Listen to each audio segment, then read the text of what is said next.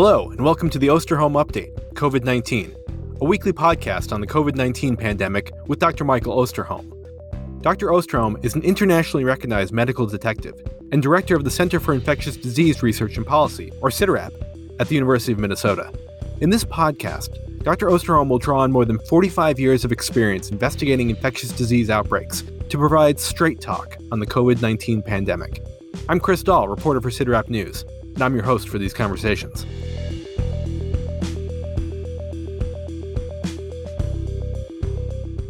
It's February 4th, and while the days are getting longer, the coronavirus vaccine rollout is picking up speed, and the United States continues to see a welcome decline in new COVID-19 cases and hospitalizations. There are dark clouds on the horizon. The widespread global transmission of the virus has promoted the emergence of mutations that have enabled several SARS-CoV-2 variants to flourish and spread. And those variants now threaten to bring a resurgence of infections and return us to the dark days of the fall.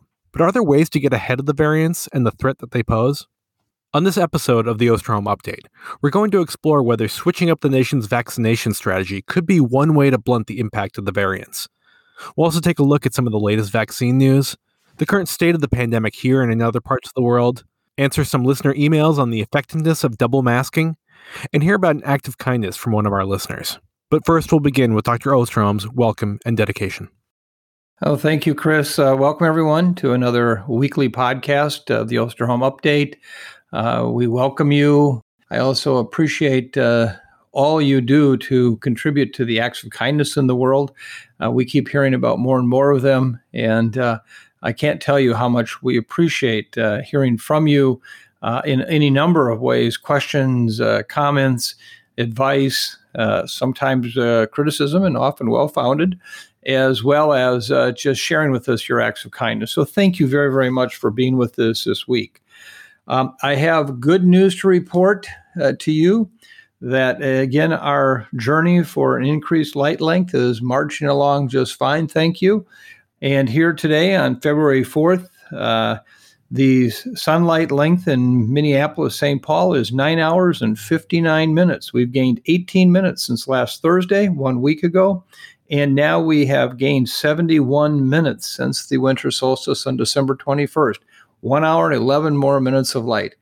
Boy, isn't that wonderful. It's getting there. Hang in there. We're going to get to those longer days yet. In terms of the dedication for this podcast this week, I've thought long and hard about why I'm able to do what I do every day at work, working on all aspects of the COVID-19 pandemic, but in addition, so many other areas that our center is involved with. And I kept coming back to one central theme. It's my family. I have the most incredible family. They are a rock. And they are there for me day in and day out. They tolerate me when I'm tired. They encourage me when I'm discouraged. And they celebrate with me when we have a success. So today, I would like to dedicate this podcast to Fern, my partner, who is beyond anything I can put into words in terms of a soulmate partner. To the kids, Aaron and Ryan, Monica and Chad, to Jack, Will and Tripp, to the grandkids, Connor, Thomas, Henry, Ethan, Greta, and James, and to Peg and Craig, members of the inside family here. Thank you for what you do for me every day. Thank you for helping me get through this pandemic, just like so many other families out there are helping you get through this pandemic. I owe you so much. In fact, you might say everything in terms of what I do. So with that dedication, and some might argue long overdue, I thank all of you for being part of the podcast family. So in that regard, I'll make that extension of family wide and far. One more thought. The title for this week's podcast. I've decided to call it Calling an Audible. It's notable that this is Super Bowl week, so our title is quite fitting. Some of you may have seen me this past Sunday on NBC's Meet the Press with Chuck Todd. Chuck who is one of the best and informed television interviewers in the business, asked, "Do you believe we are now at a point where we may have to call an audible on how we distribute the vaccine?" My answer to him was, no doubt about it, the surge that is likely to occur with this new variant from England is going to happen in the next 6 to 14 weeks. So what exactly is an audible? Well, it's what the person in charge, the quarterback on an American football team, decides to do, spur of the moment. For each play, there's a great deal of planning that goes into that play. There's months of preparation for the season, weeks of anticipation of this game time decisions of which players to use, who is the opponent, then finally the decision in the huddle. We're going to go with, for example, 65 toss power trap. The plan is set. Every one of those 11 football players knows their assignment. But then as the quarterback walks up to the line of scrimmage, he notices something is different. Something unexpected is coming from the defense. So he makes a last-minute change by shouting out a different play.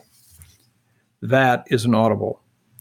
And that's what I'm saying is the potential need right now for what we must do as we see our distribution of COVID-19 vaccines. We'll talk more about that, why I think we are now at a point of calling an audible.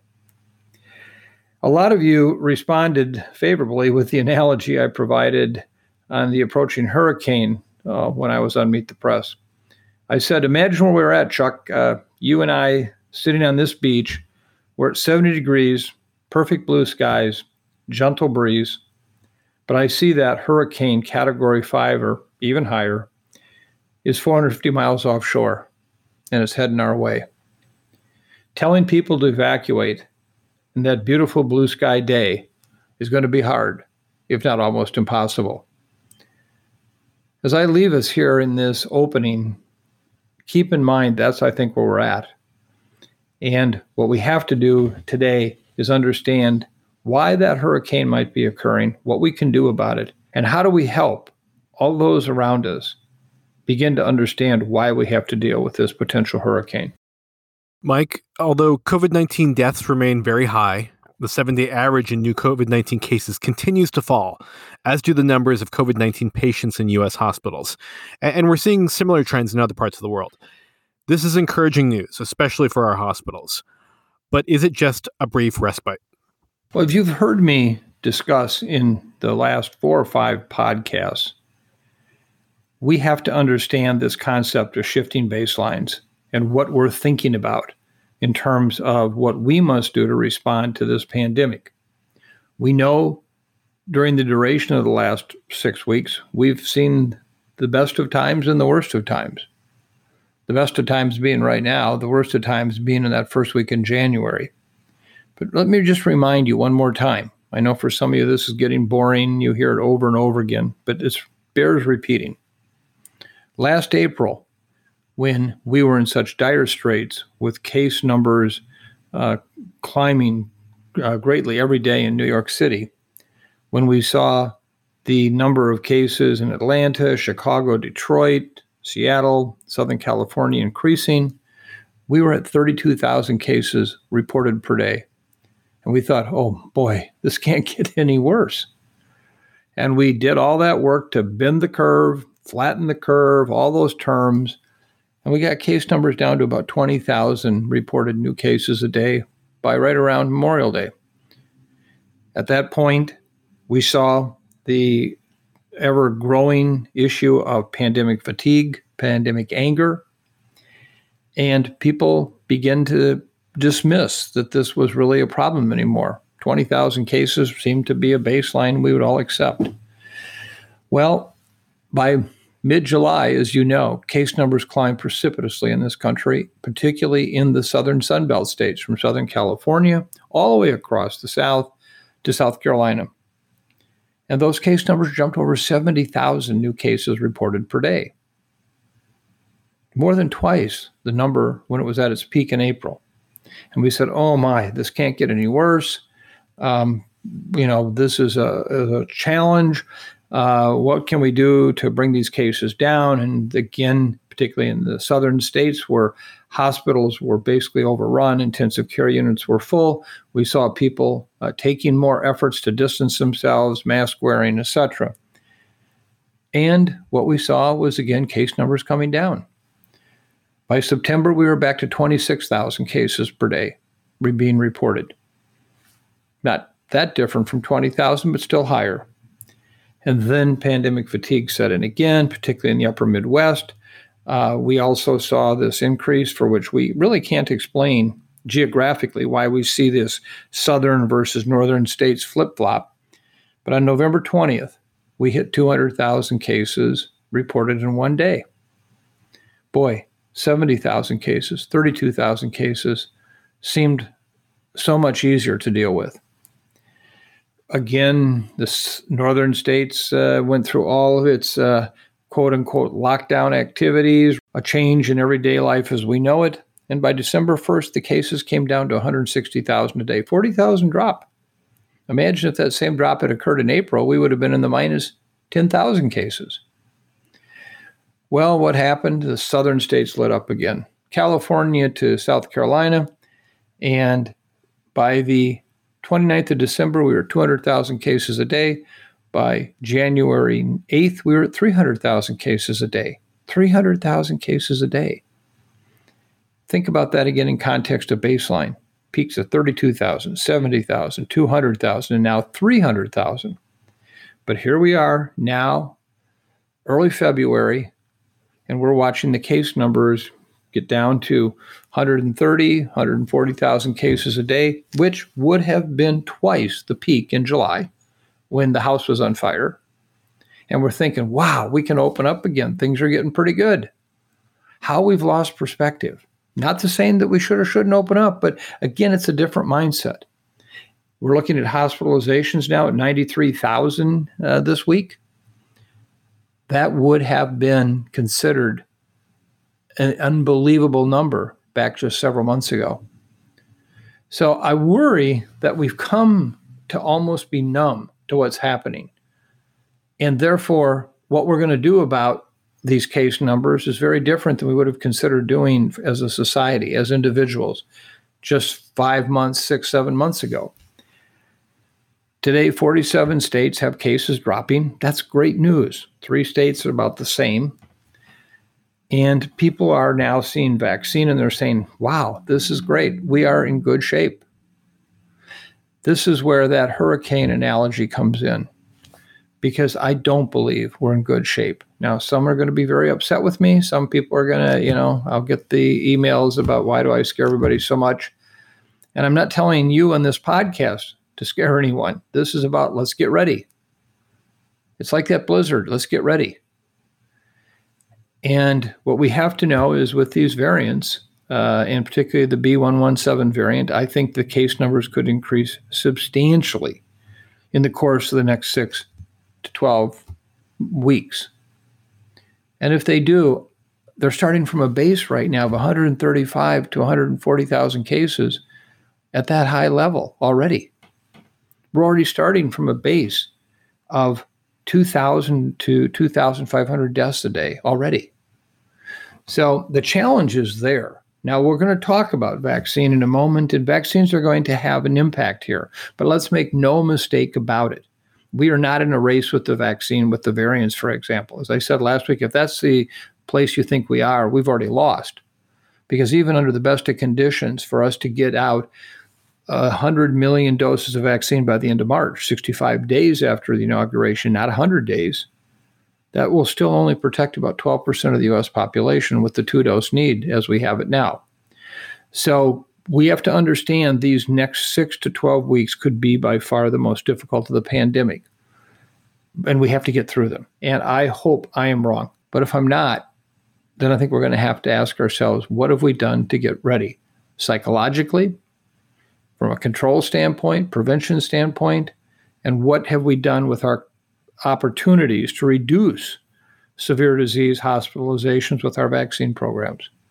At this point, Chris, I have to say, I just want people to understand this should not be a reason to give up. This should not be a reason to say surrender. Remember last week, nuts to the virus. Nuts to the virus. But we have to be in a place what I call situational awareness. We have to know what we're up against. So, Mike, the concern about the coming months is being driven by the emergence and spread of the SARS-CoV-2 variants. Can you give us an update on where we are with these variants? Well, I'm very concerned about the variants. They are a curveball that we probably should have at least anticipated, but I don't think we could have ever expected to the extent to which they are challenging us the way they are, not only just in terms of transmission, but also the potential impact on the vaccine itself. Again, let me remind everybody, kind of a primer here. For those who have been with this podcast before, you'll know this. For those that aren't aware of what these variants are, remember these viruses have mutations that allow them, and in some cases enhance their ability to be transmitted in the human population. Many mutational changes on these viruses don't help the virus in the human population, and they tend to be the ones that die out. They don't survive. Remember, the characteristics that we're most concerned about with variants is, number one, do they cause more transmission of the virus? 2, do they cause more serious disease? Or 3, do they in some way impact the protective immunity that we get from either vaccines or from natural infection? They also can, of course, impact on immunotherapy, the treatment we use where we're using antibodies. When we look at the variant that I think is staring us front and center, it's the B117. This is one that is also known as the UK variant. It has been associated with increased transmissibility of as high as 50 to 70%. At this point, we have emerging data that shows that it is involved with more severe illness, but no evidence to date that it actually has any impact on the immunity that we get from either vaccines or natural infection. I'm going to come back to that because that may be changing. The other variant that we look at is the B1351, or the South African variant.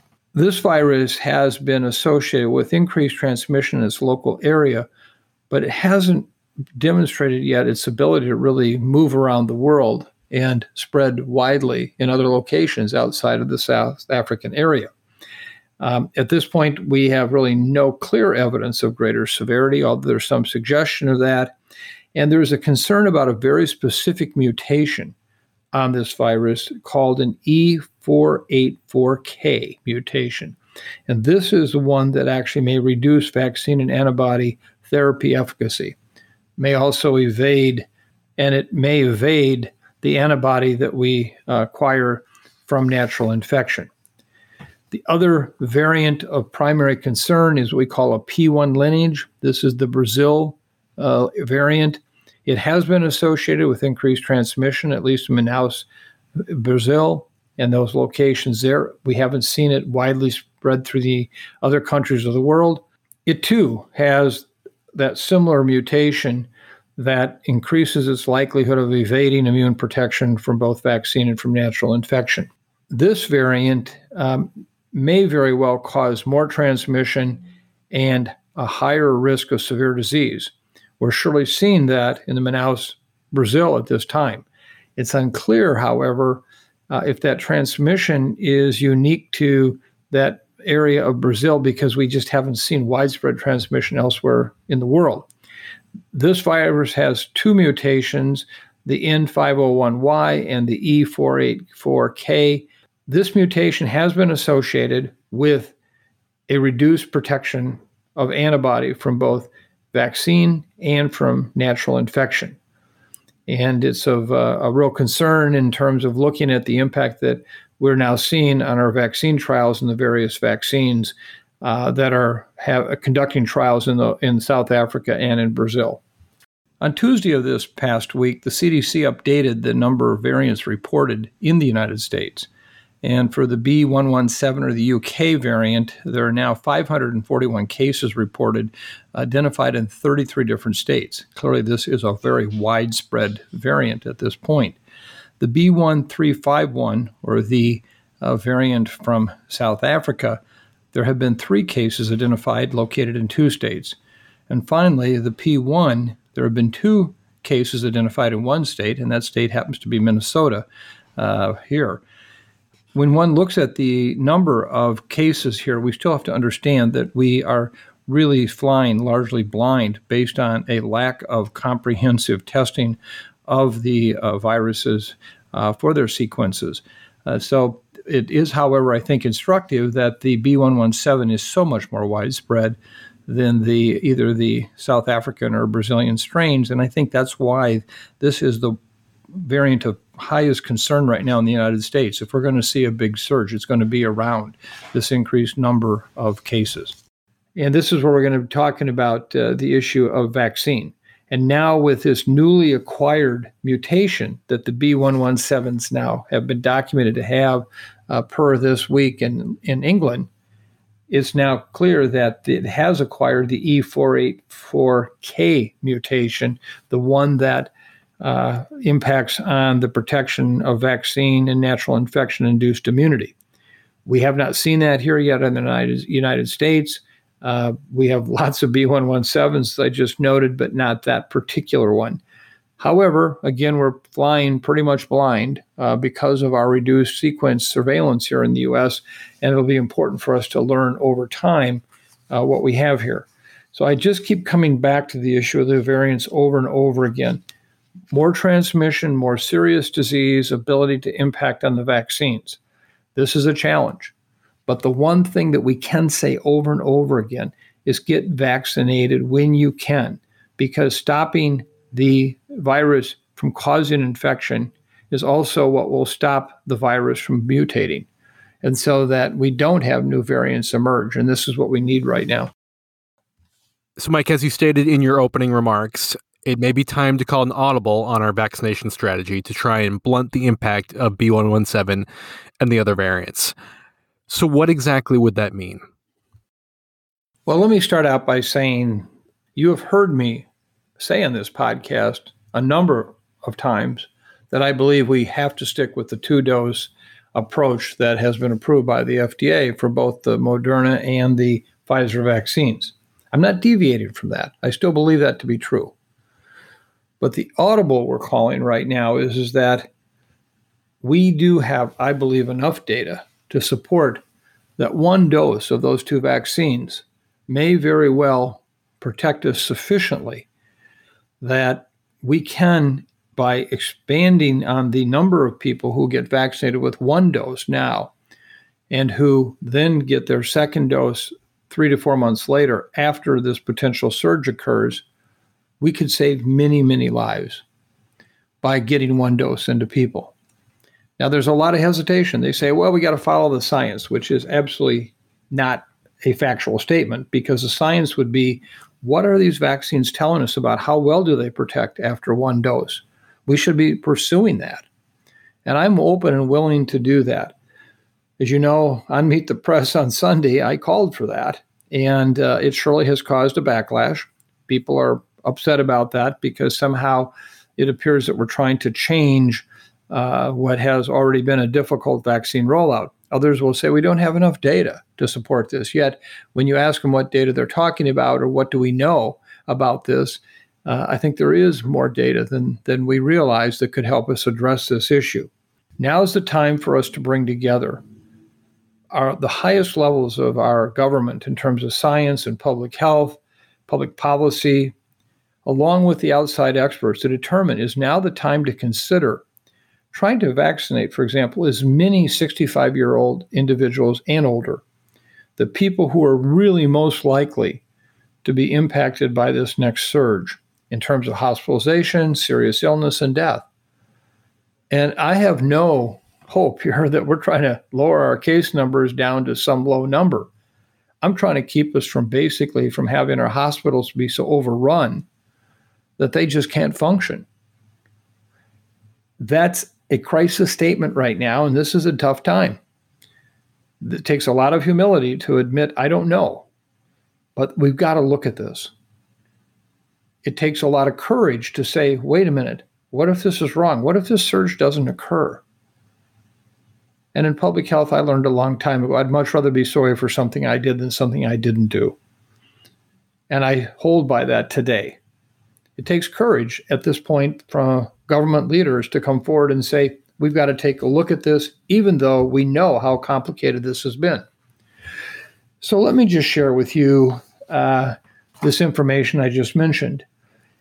Two of the giants in the world of vaccines over the course of the past 40 years or more published an article in last week's Clinical Infectious Disease Journal, the journal that is published by the Infectious Society of America, an organization that I belong to.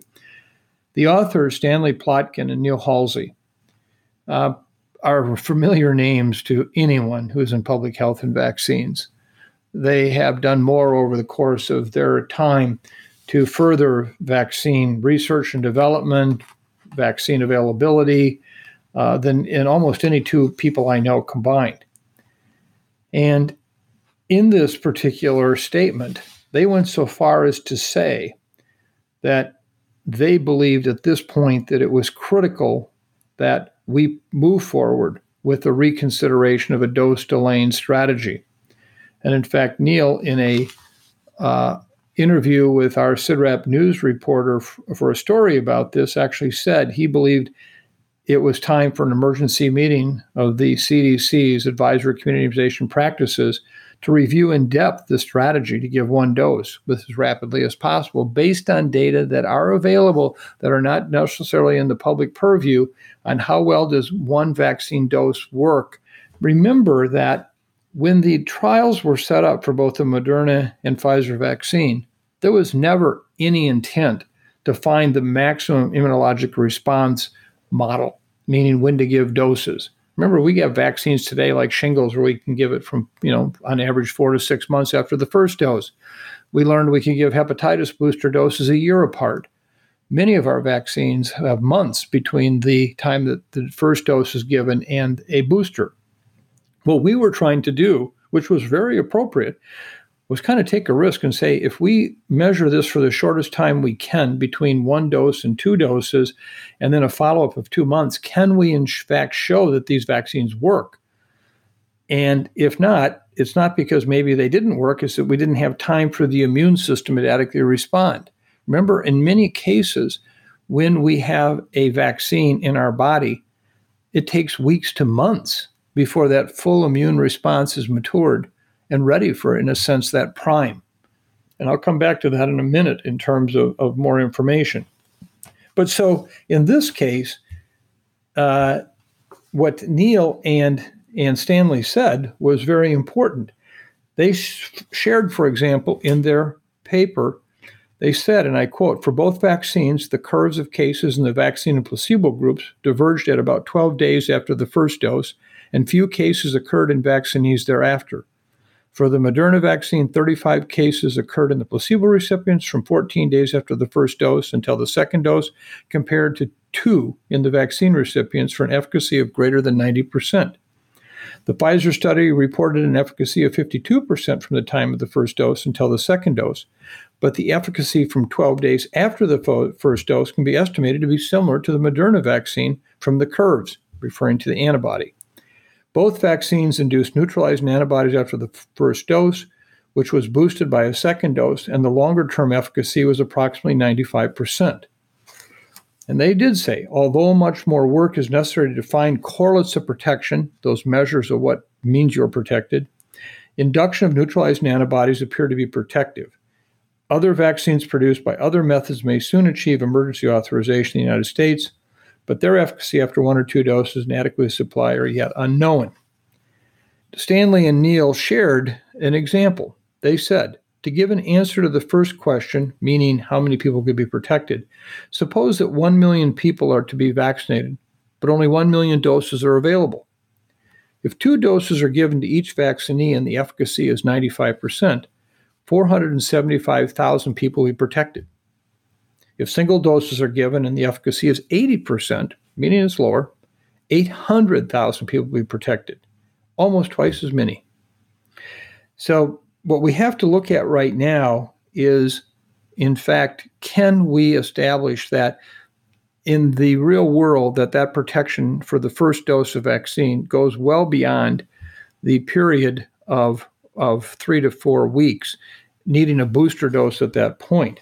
CDC has long recognized that there are delays for some doses of vaccines and had a policy of not restarting immunization schedules because of delays, sometimes for at least 20 years. For the available messenger RNA vaccines, the CDC says the following: there is no maximum interval between the first and second doses for either vaccine. Therefore, if the second dose is administered greater than 3 weeks after the first Pfizer vaccine dose or greater than 1 month after the first Moderna vaccine dose, there's no need to restart the series. The CDC is saying that. So shouldn't we consider the possibility that, in fact, this might work and that we may actually, by giving more doses, twice as many people in that age over 65 right now, that should that next surge occur in the way that we think it might, what we might do to save lives? Now, I've had a lot of opposition and pushback, but I've also had comments and discussions with some of the best and brightest in the business. I've heard from so many colleagues who I have great respect for, who believe that this is something we must look at and that we may decide maybe it wouldn't be what we hoped it could be in terms of one dose providing greater protection. I actually had one very senior vaccine immunologist say to me, I think the bigger question is arguing why do we need 2 doses with these 2 vaccines, which is kind of a flipping the whole question on its head. One very senior immunologist who has studied this area substantially said to me, the regret I have is I don't want my booster dose until 4 months after I get my first one to maximize. So I think there is a legitimate argument here to be made that we have to look at this, and we can't wait, because if we do vaccinate these individuals with 1 dose, we have to really understand how we're going to communicate this to the public. How do we make sure people don't think they're being cheated? They still will get their second dose, but they don't need it yet. The 1 dose will protect them literally at a level very similar to 2 doses, and at least, and most importantly, reduce serious disease and hospitalization, if nothing else. How do we then also get people into our programs to get vaccinated with 1 dose? I don't think you can today take people who are scheduled for their second doses and cancel them. I think you got to finish those. But you know what? Starting next week, we could say, okay, we're going to do as many first doses as we can for those 65 years of age and older, and we're going to protect as many as we can to keep them out of hospitals from serious illness and dying during the next surge. And it's of note that this week, the AstraZeneca study from England was published in Lancet. This is the study where they actually did do the initial dose and then didn't give a second dose immediately. They were waiting on this. This was done because they believe they have the data to support that. And also, again, it was a crisis in England. They used the chimp adeno vaccine, which is different than the mRNA vaccine, but it's also one that I think teaches us some real lessons. And in their summary published this week, looking at vaccine efficacy, they showed, and I quote, vaccine efficacy after a single standard dose of vaccine from day 22 to day 90 post-vaccination was 76%. Confidence intervals were 59 to 86%. And modeled analysis indicated that protection did not wane during this initial 3-month period. Similarly, antibody levels were maintained during this period with minimal waning by 90 day. Now, that right there gives you some understanding and some hope that, in fact, if that could happen, could it happen with the mRNA vaccines? So I bring this back to a common point. This is going to be a tough one. It's going to take some courage if we're going to decide to do this. But it's courage, I believe, that if it's based on the science, and I have to come back to that, it has to be based on the premise that everyone will get their second dose. But if we could double the number of people starting next week who get 1 dose of vaccine over 65 years of age, I am convinced we will save thousands and thousands of lives. And if I'm wrong, so what? People got protected, and they can come back and get their second dose. Same thing is true if the surge doesn't occur, you just still protected more people. This is a very important issue, and I hope we don't find ourselves arguing about positions that we had established.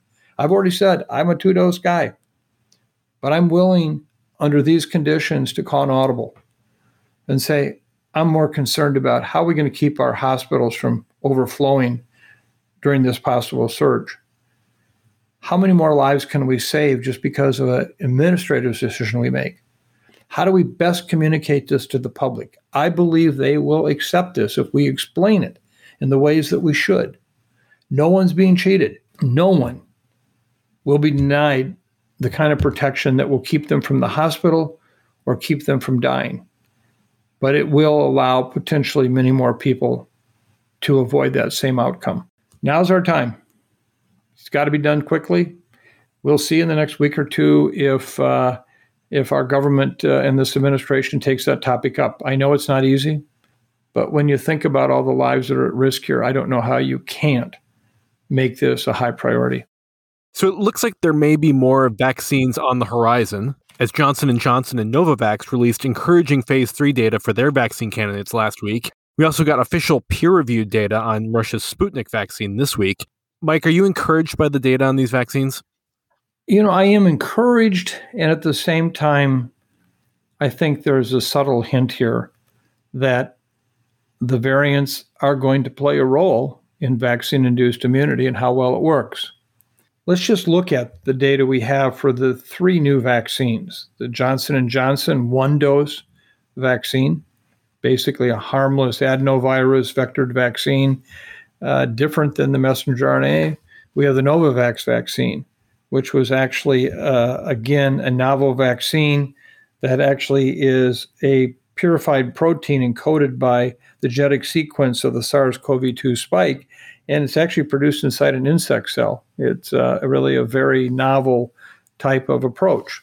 And then we have the other adeno vaccine that actually was published in Lancet this past week, and it's the Russian data, and it's actually quite compelling. So let me start with the Johnson & Johnson vaccine. This is the one that when it first rolled out, a lot of people were disappointed in how well it worked and said, it's a real challenge in terms of how we're going to have a vaccine that appears to be inferior to 2 that are already on the market. How are we going to convince people to take it? I think we have to do a little bit more looking here. First of all, the vaccine trials between the Moderna and the Pfizer and J&J were quite different. J&J looked at moderate to severe COVID disease as defined by a combination of a positive test and at least one symptom, such as shortness of breath, 14 or 28 days after the last vaccination. Well, I got to tell you, I don't know if I call that severe disease. The Pfizer-Moderna data were different in that they had different endpoints. Pfizer evaluated their data 7 days and later after the second dose. Moderna did it at 14 days or later. It's hard to compare these in the sense of what just were the outcomes. But what was clearly a concern about J&J was that they only had a 66% protection against moderate to severe disease. Now, it varied. Was it in the U.S.? 72%. South America, 66%. And in South Africa, 57%. After 28 days, however, following the one dose, there were no additional hospitalization or deaths in the vaccinees. And what they really got hit by was, in fact, the occurrence of the variants in South Africa. And that brought their numbers down.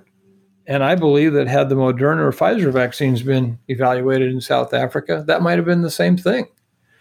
And so what we're still trying to understand, they did have this lower rate in the U.S. of 72%. But what it appears is that the vaccine was actually quite good at reducing severe illness and hospitalization.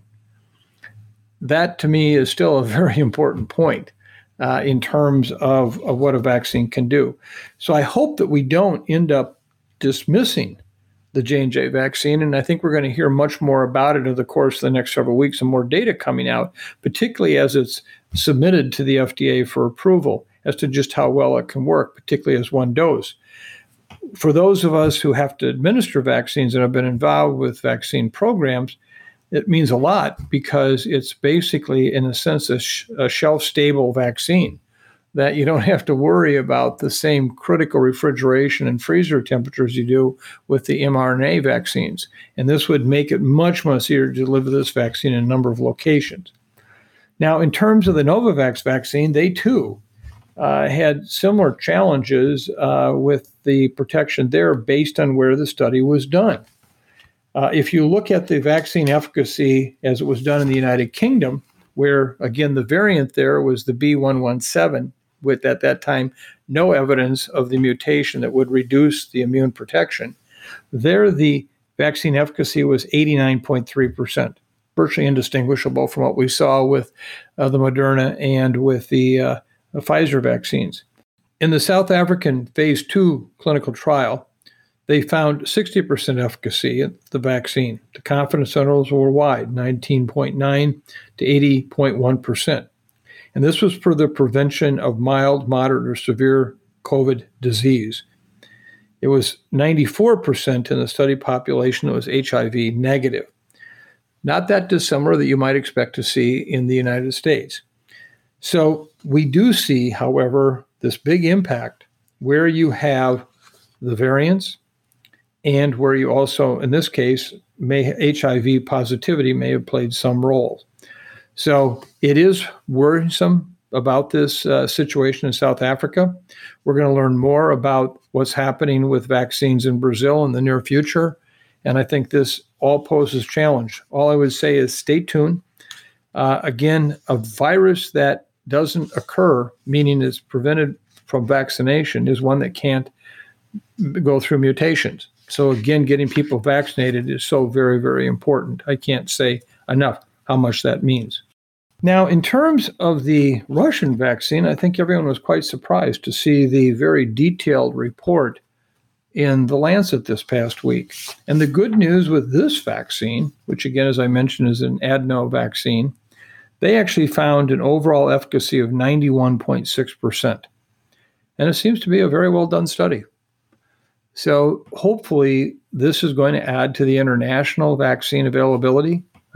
They've already been very clear that the Russian government is willing to provide vaccine to low and middle income countries. And so it's our hope that this will, in fact, get out, be used, and be part of the international program. So congratulations to the Russians on this one.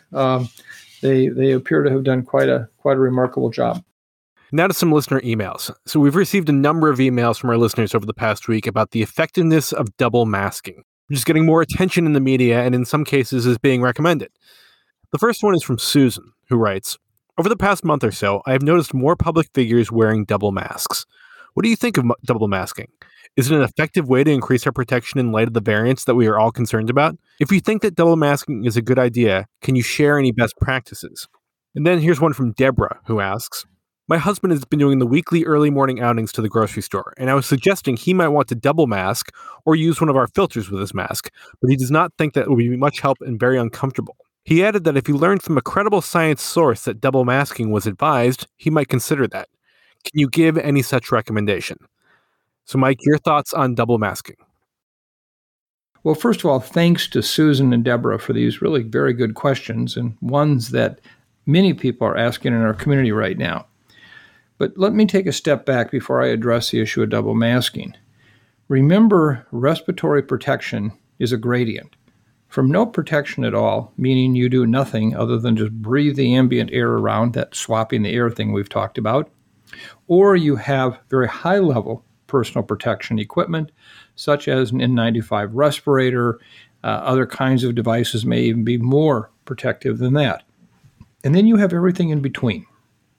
So staying with the gradient from the highest, we know that the N95 respirator works for two reasons. It's fit and filtration. Remember, we've talked about that so many times, fit and filtration. That very tight face-fitting device does not allow air to leak in and out. And that's why face fitting is important. The material is of a pore size that allows air to come in and out relatively easy compared to what other types of fabrics or barriers might be. But it works because it has an electrostatic charge that traps the virus coming through that pore size that otherwise would just allow it to come right through. So you get to breathe, and you still get the protection of not having the virus. So again, fit and filtration applies as we move down to the next level of protection, i.e. medical mask or surgical mask. In that case, it is a combination of how much air is actually filtered through that surgical or medical mask, but also how much is actually leaking in and out of the sides, which is not tight face fitting.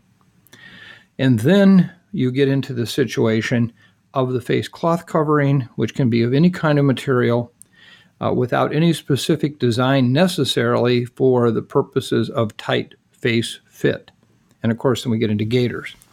Now, if we look at how they each protect us, we have some data that actually one of our team members here extrapolated from studies done by the NIOSH, the National Institutes for Occupation Safety and Health.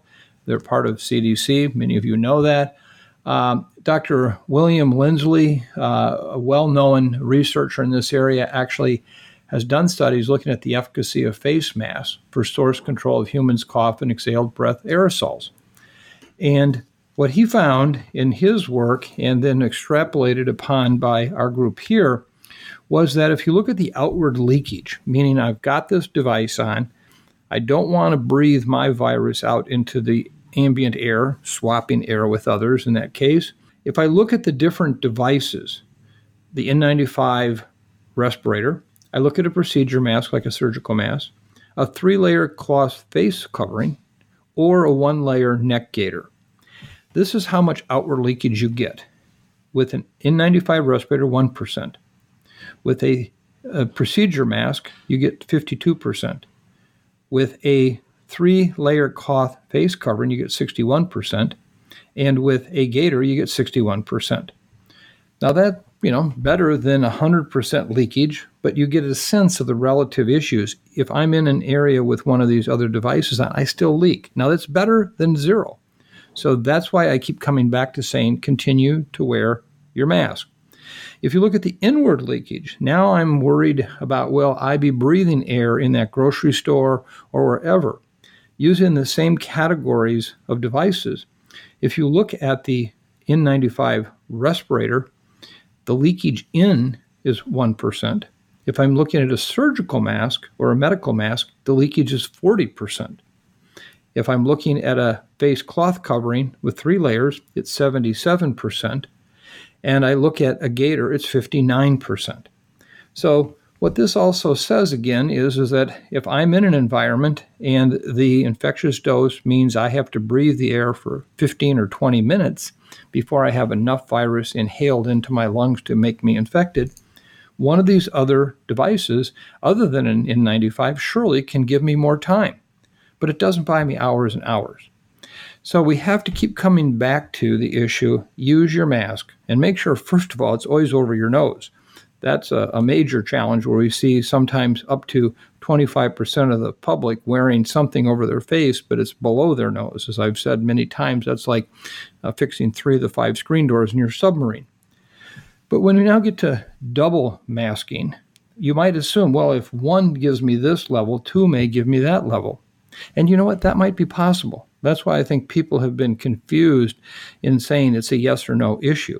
It's not.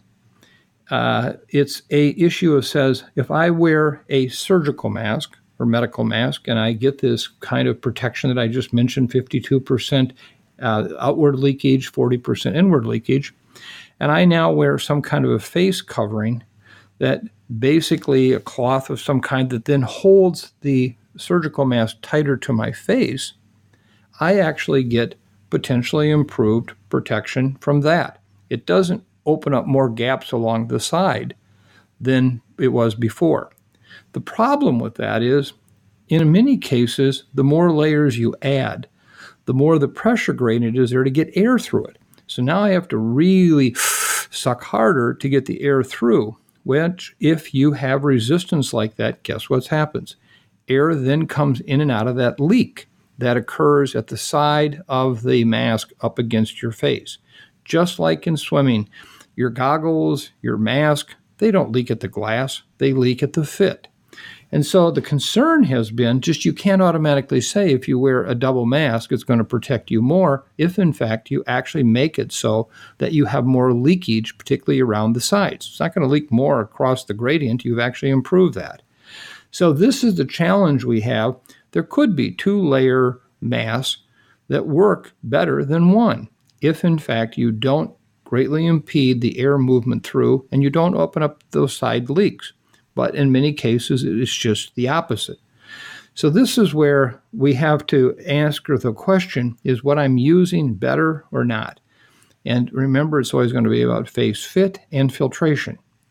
Now, I expect CDC to be coming out with guidelines, potentially even any day, on this very issue, and I hope they will address face fit and face filtration. The issue is use a mask of some kind, reduce your time, and remember it is about time. If you're going to be in a public environment, you're going to be in a setting where someone's infected, the dose that you need to get infected will be a function of how much is in the air, how much you filter out or are exposed to because of that respiratory protection device and time. So I hope this helps explain to you here that, in fact, it could be a positive move and it could be a negative move. But to blanket say double mask for variants is not a responsible answer relative to helping any one of us be better protected. I want everyone to remember that the N95 respirators should be safe for healthcare workers. We still have shortages of them relative to what we need to provide healthcare. So we are, as a country, still yet going to be using these other devices to help protect us. And I hope that over the course of the next days, one of the new major initiatives from this administration is to really take respiratory protection to a new level. We need to find ways to find better devices for the public, for them to use, more like an N95 respirator that's comfortable. If it's not comfortable, people aren't going to use it. That's why also if you add more cloth on, you may actually end up not using it nearly as often because it's just too hard to breathe in. So I hope, Deborah and Susan, that answers your questions. It's really an issue right now of what's tight face fitting, which only you can know, and can you still breathe through the material in such a way that you're going to continue to use the device and you're not going to increase leakage along the sides. Our Osterholm Update listeners continue to write to us with their thoughtful and inspiring pandemic acts of kindness. Mike, is there one you'd like to share with our listeners this week? Well, I first of all just want to thank everyone for submitting these. They are remarkable, and it is absolute proof, scientific proof, that there truly are acts of kindness turning into a pandemic of their own. And this is one from Julie, who sent this to us. And it is really quite remarkable. She shared a number of pictures with us, which obviously I'm not able to share with you in this microphone. But it starts out, Julie's Sewing Crew is a group of women who are sewing and donating cloth hats to healthcare providers. To date, we have donated more than 900 hats to hospitals, from Little Falls and Sauk Center, St. Cloud, most of the Twin Cities hospitals, and even Green Bay, Wisconsin. Our group of women includes Anita, Mary Jo, Chris, Kathy, Jean, Cindy, Mary Jude, Vicki, Mary, Marilyn, Diane, Ann, Christine, and of course, Julie. We have been helped in our mission by fabric donations from individuals and discounts from Gruber's Quilt Shop in the St. Cloud and Dawn's Quilt Shop in Alexandria. The need is immense and will be ongoing for quite some time, so we'll keep washing and drying fabric, cutting it up, and sewing it into reusable hats for our most valuable resource in this country, our healthcare workers. We send love and light to every person receiving our hats. Stay safe and healthy, Julie. And again, I wish you could see these pictures, and more importantly, the pictures with the healthcare workers wearing the hats. So thank you very much for that act of kindness. It is appreciated by all of us, not just those healthcare workers that are so fortunate to receive one of those hats. And just a reminder to our listeners that if you want to share your pandemic acts of kindness with us, please email us at osterholmupdate@umn.edu. Your closing thoughts today, Mike? I want to again just come back to a point that I tried to hit on last week. These are trying times. These are not easy.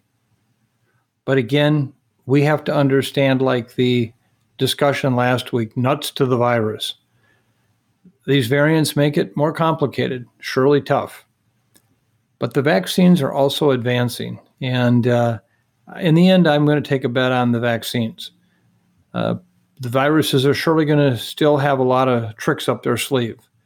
But I think that we will find a way with these vaccines, or even newer and even more successful vaccines, a way to get around this virus. Now, I know in the meantime, we're all growing tired. I'm tired. Oh, I'm tired. I don't want to wake up any more days thinking about this virus is the first thing I think about, or any more nights going to bed with this virus being the last thing I think about. And I know many of you feel the same way. I know many of you are also not only mentally tired, but in fact, financially, you're strapped. You're emotionally strapped for just trying to get through day by day. But we're going to do it. And that's why we're here. At this point, we're all going to start getting more and more crusty, a little more touchy as we get just so tired of this and we lose our patience. And what we have to remember, don't let the virus win that way as well as win physically. I find myself sometimes, I'm just so frustrated. I'm so tired of this. And then I immediately catch myself, rather than being nice or kind, I'm caught in that, what that virus is doing to me. And I can't let that happen. And I hope all of you think the same way. You know, it's okay to feel tired and even angry sometimes, but let's make sure that we don't take it out on others and that we basically do everything we can to move forward, knowing that there is light at the end of the tunnel. Remember, the days are getting longer. As I close, this is one of those experiences that somehow I don't know this person who wrote what I'm about to share with you, but I know this person so well. I'm going to share a poem with you that was written by a young woman from the United Kingdom named Helen. She lost her father to COVID-19 this past year. She wrote the poem that I'm about to share with you for a friend whose mother also died from COVID-19. And then she read the poem on the morning news program BBC Breakfast. It was through that Claire heard the poem, actually shared it with us. And Claire, thank you for bringing this to our attention. It was very kind of you. So imagine a young woman who's lost her father writing a poem for a friend who lost their mother, both to COVID. Here is the poem. When your heart is feeling sad and the tears fall from your eyes, look outside your window and look up to the sky. Their presence is all around you. They're protecting you from above. They're watching over all of you and sending you their love. They'll visit you in your dreams to let you know that they're still around. They're the bird song and the beauty and the feathers upon the ground. So though you'll miss them dearly, please know this to be true, that they will live in other ways and forever be with you. Thank you, Helen. Thank you, Claire. Thank you very much for being part of this podcast family. Thank you for sharing all you do with us. We do read your emails, every one of them. I try to respond to some, but they're really, really important to us. As I close here, I just want to go back to my introduction and dedication. And again, I want to thank my family. You know, it is tough for all of us. We all need people right now to get through this situation. And I have been so fortunate to be blessed with the family that I have. In a sense, what I'm able to share with you every week, what I'm able to do as part of the team at CIDRAP, in the first instance, starts every day with my family and the support I've received. So again, I just want to resend that dedication to you. Thank you so very, very much for loving me and being there for me, even though sometimes I'm distant, I'm hours in an office, and even sometimes frustrated and feeling short. Thank you so very much. So thank you very much. I appreciate you being with us. And I look forward to being back with you next week. And I'm looking for good news somewhere. Let's try it. Be safe, be kind. Goodbye.